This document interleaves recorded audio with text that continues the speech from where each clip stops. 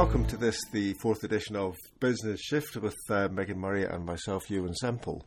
And just to kick off the podcast this time, as a brief comment about my opening, one of our listeners pointed out that it could do with a bit of de-umming the last time. And for those of you who are not aware of what de-umming is, it's a practice in radio where if you have somebody who ums too often, it can make things quite difficult to listen to. So radio studio managers, as we used to be called at the BBC, which others would call sound engineers or studio producers, some of our time as juniors was spent taking the ums out of interviews. And it was interesting that we learned not to take all the ums out. You know, if you were interviewing if the producer or the journalist was interviewing a politician and asked them a really difficult question, then you would leave in the long as they thought over the answer. But just to respond to the suggestion that I could have done with a bit of de-umming, and also just touch on the fact that so many people nowadays have this capacity to record themselves, and in business as well, so that you can have chief execs recording video or audio. And when Megan and I started doing these podcasts, it was really just to let people listen in on the sort of conversations that we were having anyway. So we sort of deliberately decided to just literally, as much as we could, make it a recording of us having a conversation. Having just said that, I've now talked all the way from the beginning of the podcast, and I will let Megan get a word in edgeways in a moment. But it's just that balance between how polished you try to make it sound. Do you try to make it sound like broadcast? And if you try to make it sound like broadcast, does that turn it into the sort of rumpty-tump pretend English, not all that trustworthy these days, that we're trying to get away from? So, Well, and it goes both ways too, right? Because one of the things that you said was that, if you asked a politician a particularly tough question, you'd leave those pauses or the ums in there if they were starting to stammer over themselves or something. Well, that's not real pleasant if you're the politician. And it's a different message than the one you were actually sending. And, so is there some opportunity in listening to the full conversation, warts and all, that gets you to a place that might be a little more real? Well, and I guess the length of it as well. I mean, somebody else suggested we chop it up into shorter bits. And, I remember when I first sort of encountered podcasting, I thought, God, there's no way I'm going to sit and listen to somebody for that length of time. But I actually now, listening to Leo Laporte's podcasts and Merlin Mann, I like, in a way, the rambling nature of them. I just, they're sort of gentler. They kind of creep into your psyche in a way that being shouted at in a way, which is what, I now find radio very packaged and very forceful almost. Mm-hmm. Mm-hmm. Well, it kind of has to be. I think it's interesting to look at the different types of media and how they have progressed over the years and what competition does to them. It does some amazing and innovative things, but it also brings in a certain degree of attack. Morning radio. I give you morning radio. Yeah. In any country, morning radio is. I've not been able to listen to the radio in my car unless it's been like public radio or something. The public radio over here is a more donation-based kind of experience and less about commercials, even though the donation drive feel like commercials all the time anyway. But it's a different experience. It's much more aggressive. And I wonder if, how long have people been saying that radio is in its death throes? But it's as things get, as models change, as things get tougher in any industry, it's interesting to see the reactions to it. And if screaming loud, advertisements and super polished content are the only way that you can get people to pay attention, you might not have that much to say. Well, but that's really interesting, and I think it sort of leads into one of the topics we were going to touch on is that business about what works and what doesn't, and if we really know what works and what doesn't, and the thing about so many businesses who've become involved in social media, and I've ranted about this all the time. The fact that it's called social media is partly this marketing bubble, rather than just people talking on the internet. And so much of what has happened so far has been shouty in its own way. It's been trying not to be, but it's still some corporation coming into my space, pretending to be my friend, and then shouting at me about stuff that wants me to buy. And, you tune it out really quickly, don't you? So it's that subtle thing is what I'm talking to more clients about these days who seem more willing to listen. Is how do you build relationships rather than sell, I guess. And that's the shift, isn't it? Yeah, exactly. Well, and it's this notion of engagement, right? When we're talking about, if you do a search on social media engagement right now, the stuff that you will find is all, top 10 marketing how-tos and what kind of fun contests you should throw and case examples of, how many likes you can get. And the all well-intended. It's fumbling with new tools. I get it. Yep. But it's, again, we'll go back to radio. What do you do when you have an amazing thing that allows you to reach, all of the people of the world? Well, you form the Nazi party. That's what you do. You sell some stuff, Yeah. Well, I mean, actually, that was a facetious and probably, that comment about Nazis was that was enabled by mass media, and that whole 30s era of mass media and mass consumers. Sure. I guess it's partly the legacy where that we're beginning to come out from, and that's the sort of question I keep having. I was walking around one of our local shopping centres yesterday, and admittedly it was at the end of the day, but it was quiet, and there were several shops closing up. And frankly, living in the southeast, we've been in a sort of relatively protected bubble and not seen too much impact from any recession there's been in the UK. But I began to think, gosh, there are quite a few shops that have closed down, and retail is struggling. Is it just because retail is changing and we're moving on to the web and we're buying more stuff that way, or is it also the fact that we're in tougher times at the moment? And so I was finding myself thinking, well, how if I was in a retail business, would I try harder, get better at whatever, make it more likely that people would buy stuff from me? And how much is what we know going to help them? Yeah. And I didn't, I didn't have all the answers, but I mean, well, and certainly, I mean, and there are plenty of folks who are squarely focused on that kind of story these days. But I think it is interesting though to see where we are cycle-wise with that notion of leveraging tools to build networks to tap into and participate in, right? And tapping into those networks and participating in them. Let's say if you're somebody in a retail environment, I see a lot of local shops, and we had talked about this before with kind of the more fun companies who were more about entertainment or food or the more kind of humanistic things that you might deal with, seem to be willing to kind of do the engagement thing, be a little more human, be a little more visible, be a little louder. I've seen lots of local restaurants, not only here on the West Coast in San Francisco, but also on the East Coast in the DC metro area.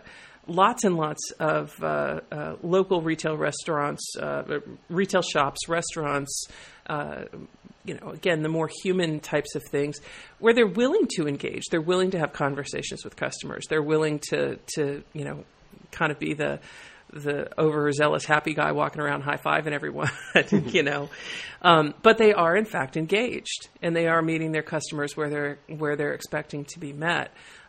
With messages that they're expecting to receive, and I think that's the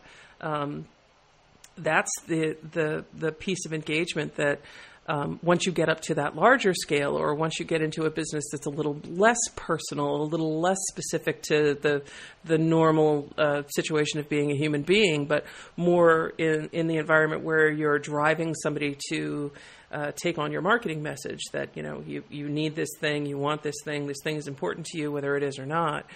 Then it gets tougher to have the engagement because they're, without tipping any sacred cows, there's a lack of authenticity there, and people pick up on that lack of authenticity very, very quickly. There's only so many coupons I'm going to be dying to get, but being able to be meaningfully engaged around an issue or a problem or a product that I am genuinely interested in. If I've shown interest, as opposed to simply being beaten up in an email list, or with an email list rather, then there's opportunity there. And I think that right now we're not mature enough to really understand what that looks like. And I think you're right in saying that that's what the shift is. It's when we get back to that place where, whether it be to our customers or whether it be to our employees, that we're treating each other like humans. Well, and it's interesting you brought up the employees thing, because one of the issues I think is scale, and you mentioned smaller retailers, local retailers having lots of prospect for engaging in these ways and doing so. It's tougher when you're a big corporation, and sure. And who does the talking, and how can they be authentic? And this is a lot of the stuff I'm thinking and writing about at the moment. Is the tension, I guess, in the fact that more and more staff are online anyway. They're all inhabiting Facebook and LinkedIn and having conversations where they're sort of having to pretend they do or don't. excuse me, do or don't work somewhere, And we saw, I thought, a classic example of that recently in the UK with the issue of horse meat. And, this is where horse meat's got into the food chain and appearing in beef burgers and other products that are meant not to be horse. And, part of me was thinking, especially it was Tesco was the first company that this kind of outed with, if you like, was that if they, and they probably do have internal networks, but if they had got to a scale and a robustness and a level of I'm going to use that word engagement again, shoot me. But if people were actively using their internal platforms, then maybe somebody would have said, "Has anybody noticed the horse?" Yeah. And it might not have ended up quite such a big kerfuffle. And so that's, again, the tough thing for big organisations that have lots of people in the chain, lots of people with different interests, vested interests possibly, trying to control things, fearful of mayhem. I mean, one of the other great stories recently, again in the UK, was HMV, where they're a record company. Obviously, they were closing, I think, all, if not most, of their retail shops and cutting back significantly on all sorts of stuff, including, I think it was 60 people that they employed in their social media team. One of the social media team decided to live tweet them being made redundant, which became a spectator sport for the rest of us out on the internet watching this happening live, including the report that I think it was the head of marketing was storming around the office shouting, "How do I turn off Twitter?" and in a sense that I was finding that funny is in the pain of it. It's the fact that a guy who's head of marketing could think you can turn off Twitter. But it's also just this fact that you have somebody probably quite junior in the food chain, as it were, who's been given this loaded gun, who you treat badly, who then points it at you. And there are a whole raft of issues in that I totally understand why big corporations find this stuff hard. Absolutely, but and I'm still of the mind, I think, that healing begins at home, as it were, in that the best place to begin to do that work is on the inside. It's among one another. It's I get it. It's not a democracy. It's not kumbaya. It's not. There is a business structure and a business world that has to be navigated, and risk has to be mitigated. I totally get that. I believe that the way that change begins to happen is by taking smaller bites, having groups working together on the inside, having people have the ability to talk to one another on the inside. I always go back to that fellow I talked to in 2011 who told me that, I believe we're at a state where we can allow our employees to engage with one another.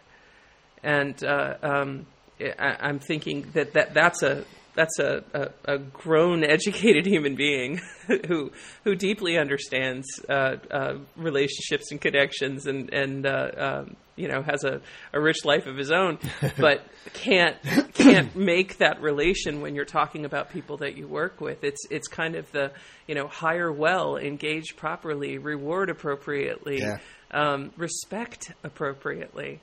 Whenever I use that word in a business environment, there are some in business environments where some you get that physical response of the sense of rolling their eyes and thinking yeah whatever, it's business, right? But it is all very personal, and we do take all of that emotion with us to work, and we react to it regardless of how high or how low on the food chain we are. Well, it's tough, isn't it? Because if you go, I think the fear is that if you open this can of worms, everybody gets really personal, squishy, inappropriate, open when you don't want them to be. You tell you their life histories when all you want them to do is press a button, and there's a whole possible risks in that. But I think the needle has swung too far the other way, and that we've attempted too hard to depersonalize things. Yeah. And that thing about allowing them to talk to each other. Somebody said on Twitter, your staff already have a social media policy, and if you're lucky, they've included you in it. They are working this stuff out, and you're spot on that business about the inside and the outside. This is why I say there's no point trying to be 2.0 outside when you're not even 1.0 inside. Not least because you haven't learned how this works and how to find your voice and all that good stuff, but also just because when the shit does hit the fan on the outside, you're just not fast enough at dealing with it. That you've got all these archaic processes and sign-off hierarchies, whatever, internally, that means you just can't think fast enough to respond appropriately to something that's happening very quickly on the internet. Well, and nor are you grooming your employees to be able to do such a thing either. You've kind of beaten the autonomy out of them, as it were, for very good reasons, for what's perceived to be very good reasons. But there are other ways to get it done, rather than I think it gets back to I say with some frequency, many of the problems that we have. When it comes to trust and it comes to autonomy and value, they have a lot to do with not only the way that we hire, but also how we hold people accountable. I think that there's an environment has been created in the last 30 or 40 years where organizations are in many ways fearful of their employees. I think en masse, right? Mm-hmm. In so much as that you have to worry about different types of litigation for different types of treatment. In the U.S., there is this a pretty common thing called an at-will work state, and many of the states are at-will work states. In that, at will, an organization can fire you for no reason. They can just say that they're done, and they're done, and that way they don't have to explain, any issue. I have to say, it staggers the rest of the world as we watch that. I mean, it just seems so brutal. Well, it is. And it can be. I mean, I've been, I've been in my career, in one of my careers, I've been part of a massive layoff of an entire plant of people. And it was very much an at-will state. So basically, they just had to hold a meeting and say, everybody go home now. But that law was created to protect the organization, right? It was to protect the organization from, people being poor performers or, having to go through some terrible process to be able to cull the herd or just plain and simple get rid of somebody who's not, not working out. The job is a relationship, right? So that's where it can be. That's where there's a risk that there's a risk that some of us who are enthusiastic about social media can appear naive about that. Yes. But I was a line manager for quite a long time at the BBC, and I did have to go through the process of making people, in some cases who were old enough to be my father, redundant. Yeah. And I can so clearly remember being in that room with, a guy who was in tears, and having to really quickly just work out the line, if you like, because I wasn't his friend. He didn't want me to be his friend. If I'd pretended to be his friend, it would have scared him more. Mm-hmm. It's a bit like, I always remember reading a book about kids, and I think it was written in the 30s, and saying, in a different era, but it was interesting because it was saying that, upper classes, they would describe it in the UK, children were stable in a sense because they had rules about where you put your knife and fork, minding your P's and Q's, all sort of societal things that were just clear that they grew up with. And likewise, working class folks, you keep the front room for good. Your dad wants his newspaper and his slippers, whatever. You're making horrendous stereotypes, but there was a clarity about both of them. Mm-hmm. It was the middle class kids who ended up confused because everything was up for debate, because the middle classes were trying to be nice and trying to accommodate different views. And part of me understands in a work context, sometimes people want what to be told's wrong, but want you to give them structure, want you to give them a framework, because that's your job, because they don't want to have to work everything out. They don't want to have to think about everything.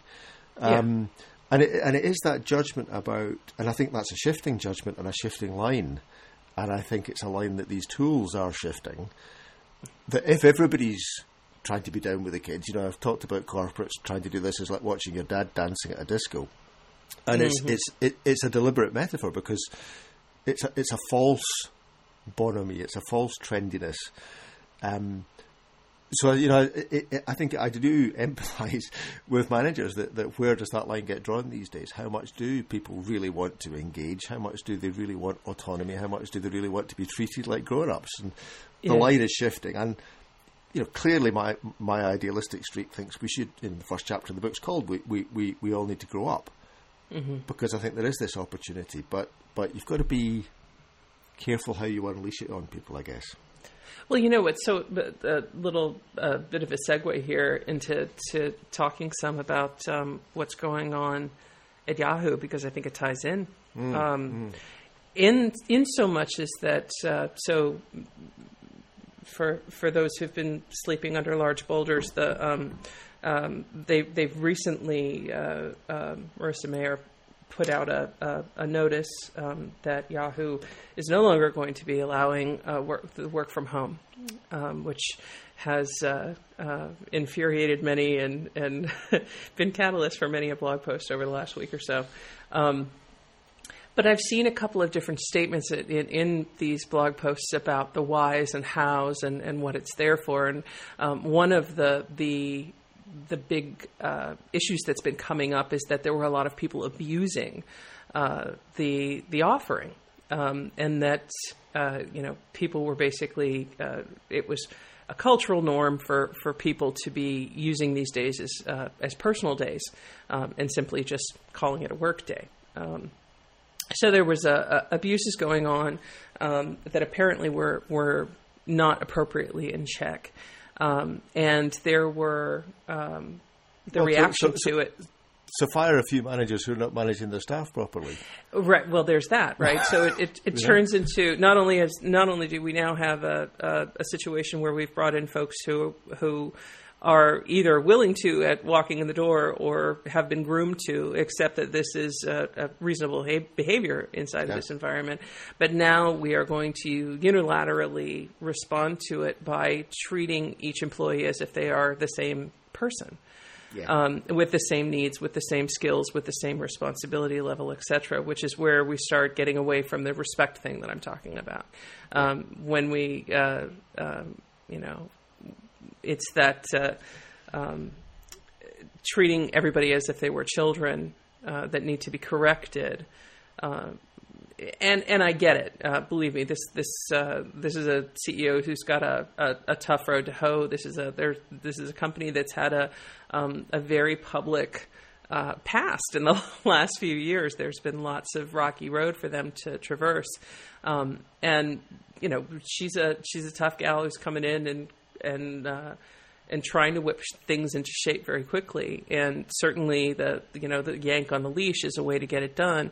But is that really, is that the most effective way?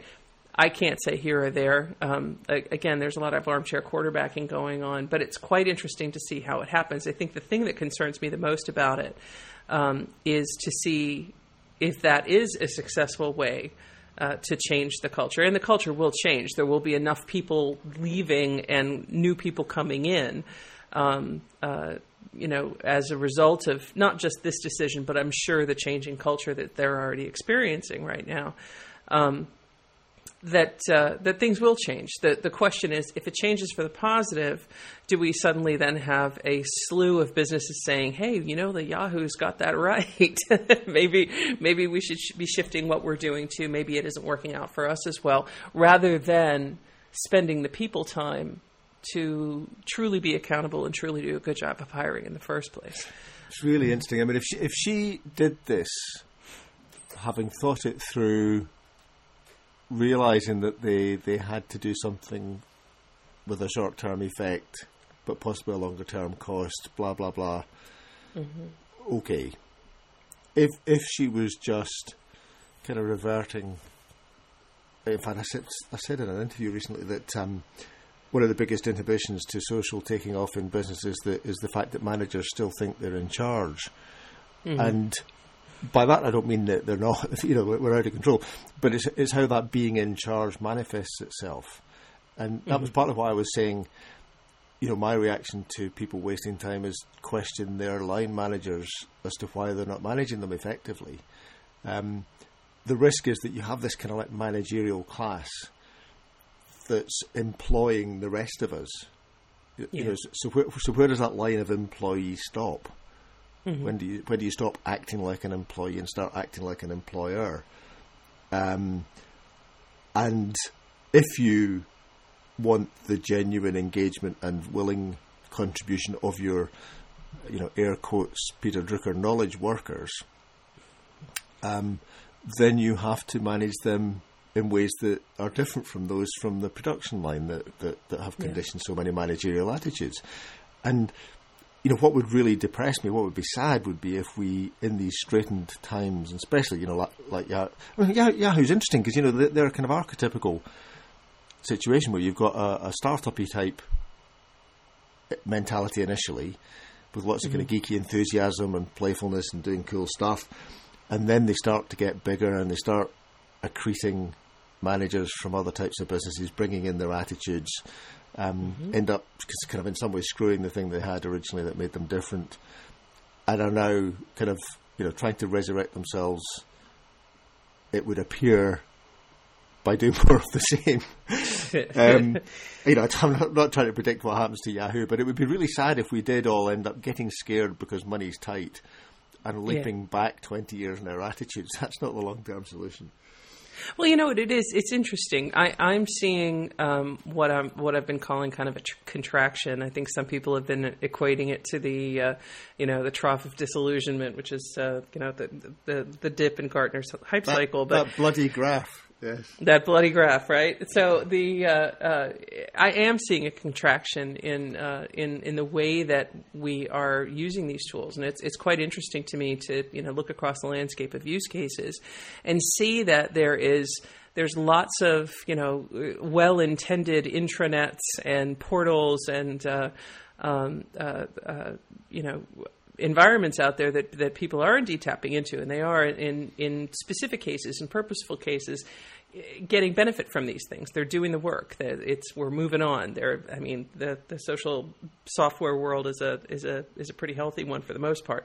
But when I talk to people, where we fall short is with the type of engagement that's going on, and the fact that it's still really being treated as all of those portals and knowledge bases and one-stop shops that all of the well-intended IT company or departments rather installed. It's there. What's missing still is that transformative element where there is a higher percentage of organizations who are meaningfully using these tools to change the way that they talk to people, on the inside of the company as well as on the outside of the company. That it seems like we're reaching that point where there's got to be some kind of it's that personal evolution, it's that personal aha that those of us who are using these tools to have conversation with people and to meet one another and to connect around the things that we're passionate about.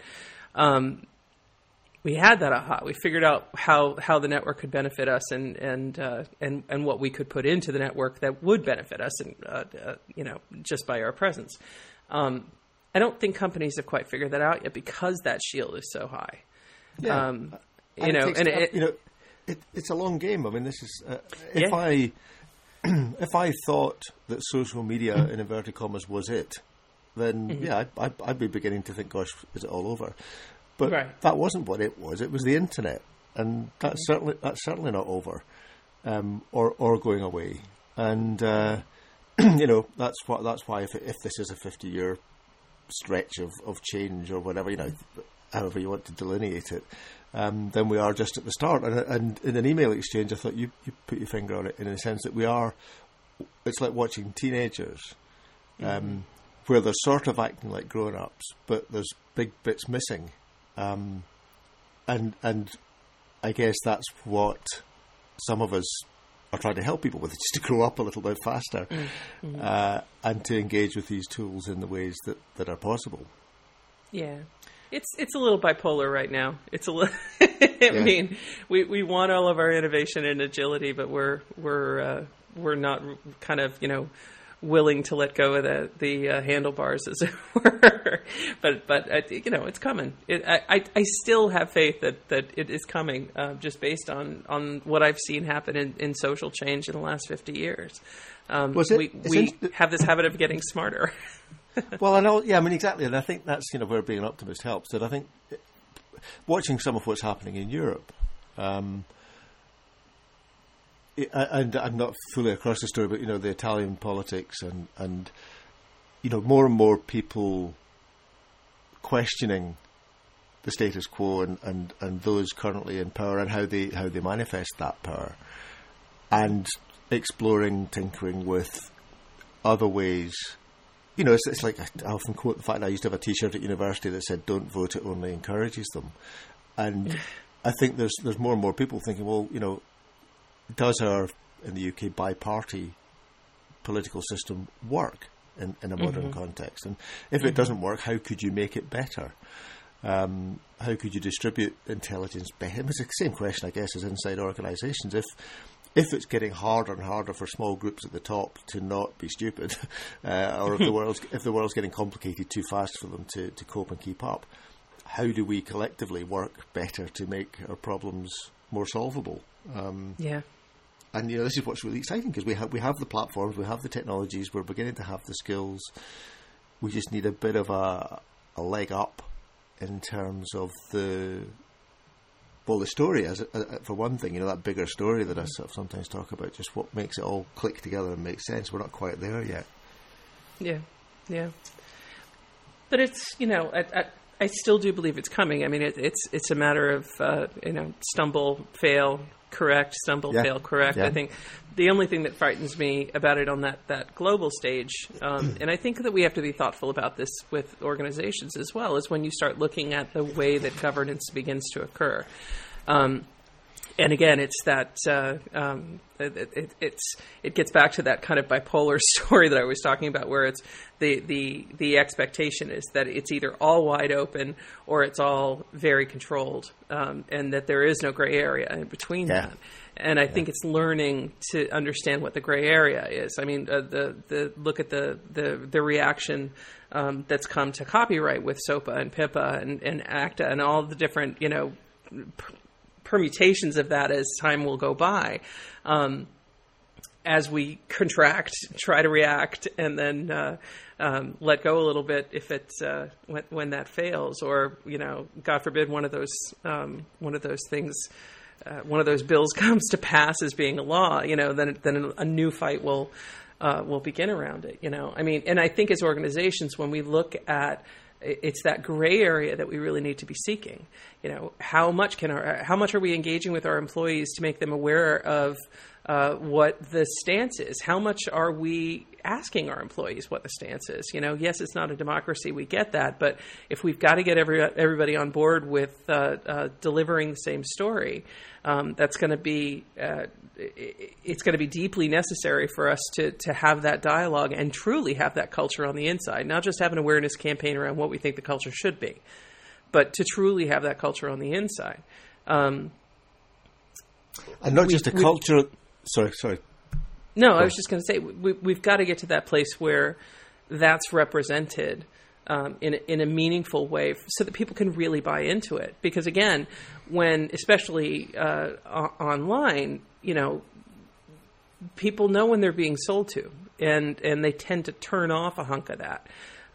So in an organization, even more so, I would say that than to the big audience who may or may not be listening. In an organization where you have this intimate relationship of doing work with people all day, every day, you've got to have a meaningful conversation with them if you hope to build a culture of alignment. And that thing about being the inside, to take it to it's kind of like take it further, if you like. The desettling effect of this, and where people to some extent want to be the job title and have become comfortable with the external trappings, as it were, of structure, can be very scared when that starts to look shaky.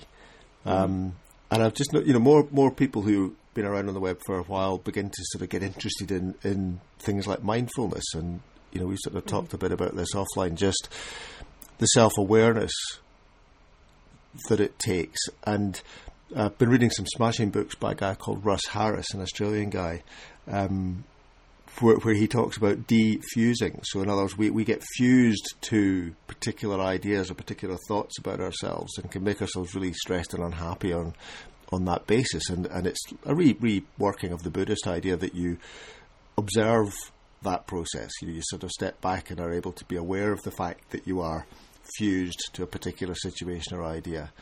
And I really do believe that if we're talking about networks of individuals operating in much more flexible and ever-changing and autonomous ways, then the cells, as it were, in that organism have to be healthy, and have to be able to take on that role of being a cell in a network or a biological organism.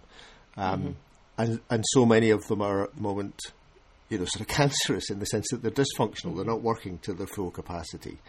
So again, this may be what causing people who might be giving me some work running the other direction. But I think there is an element of self-awareness that's required by this. And once you start blogging in public, you start punting ideas out and getting people reacting to them. And even this podcast, we're getting people reacting to what we're saying. And I guess even the very fact that I'm raising this topic is me becoming more comfortable with being more open about this aspect of what we're talking about. So, going back to my earlier thing about you can't overdo this, and if this was all you talked about, it would be clearly an unproductive thing to be doing in business. But to not talk about it in the face of the kind of scale of changes we're talking about, I think is, and this goes back to Merissa Mayer as well. Sure. If you don't lift the lid on, and this is why she got the reaction she did. If you don't lift the lid on what's actually happening and what's actually scary and what people's actual thoughts and feelings are, then you end up making mistakes. Yeah, I mean it's difficult. There's a social line that exists, a border that exists between work life and personal life, and it's been fascinating to watch that line blur when it's of benefit to the organization, as it were, to get the work done. Right? I bring home my phone. I answer it when I shouldn't answer it. I respond to emails when I should not respond to emails. I'm available just due to the nature of my work and where my colleagues reside. I'm available whenever I need to be available. I'll get up at 4 a.m. and do a presentation for folks in Tanzania. Okay, that works out. But I think we've all become quite accustomed to that scenario. But when it comes to us as human beings, us as personal people, it's as opposed to impersonal people, as opposed to impersonal people, right? It's that barrier that it gets back to that kid analogy that I use all the time when we're talking about, you put your underwear on the outside and tie a towel around your neck as a cape. It's like you are infallible, inhuman, a charismatic machine or a producing machine, one or the other, right? Whatever it is that you need to be for your role. But I find it quite interesting that these people that we kind of we look to as being these amazing leaders who are able to get so much done and do great things. They are either people who are deeply aware of themselves and tend to practice some of these things that we're talking about, or they are financially very successful, but maybe not doing so well at being a human being. I often ask people when they start talking about success, the first thing I'll say is, "Hey, is Donald Trump successful?" and do you want to be like that when you grow up? And wait for the answer, right? No, he makes a lot of money. I wouldn't necessarily call him successful, but it's that kind of awareness, and no. Everybody doesn't have to be a yogi to be happy at work and to be productive and to be able to lead people. But there is a degree of big picture that you've really got to be able to see, to meaningfully understand how to engage at scale. Yeah, exactly. And whether that is to your customers and what your marketing messaging is, or how you're responding to your customers in a support system, or what type of respect you're offering them in the experience. Whether that's if I'm number 85 on hold for chat, not the best experience, and not behooving of my respect. So I mean. And as an employee, if I have to call a help desk to get a light bulb changed, because that's how they're dealing with scale, I'm going to be a little frustrated, or if I have my chain yanked and suddenly rather than having a strategy to engage with, and when I say engage, I really do mean meaningfully engage with staff, employees, your partners in carrying the company forward. People are going to get frustrated with that, and know it's business, and not everybody is going to be happy in business. We get that, but there are, again, it's that gray area that we're shooting for, and to get to that gray area, the place in between the all or nothing. We've got to be a little more mindful about that. We have to be a little more inquisitive about that. We have to be definitely more creative in the way that we're looking at our solutions, and kind of stop limiting ourselves based on stories that we tell one another about what success is. And that's kind of reassuringly brought us full circle. I mean, as it's probably clear to many listeners that we don't really plan this before we start, and we have gone into some reasonably interesting, not off topic. No, that's the point, because it did come back to the fact that this is a personal nature. The nature of these stories is individual. Organisations don't, people do, and they're not channels, they're not broadcast platforms. They're coming at us in intimate devices like mobile phones, and call for a different type of communication and a higher level of trust and a more personal aspect to this, and I think so. I think it has been entirely appropriate to raise that issue of what does that personal bit mean, and how do you deal with it, and how do you make it an opportunity rather than a threat, I guess. But thanks again, Megan, and thanks for listening, everybody who's been listening. If you've enjoyed this, it would be really good if you could go on to iTunes and rate the podcast. I understand that makes it more likely to be discovered by others who haven't yet found the delights of Shift. And hopefully we'll be speaking to you again soon. Yeah, and I would offer as well that if you've got ideas or if you'd like to talk about anything that we've talked about or would like us to raise something in the next episode, do join us on Twitter or wherever you might see us and let us know.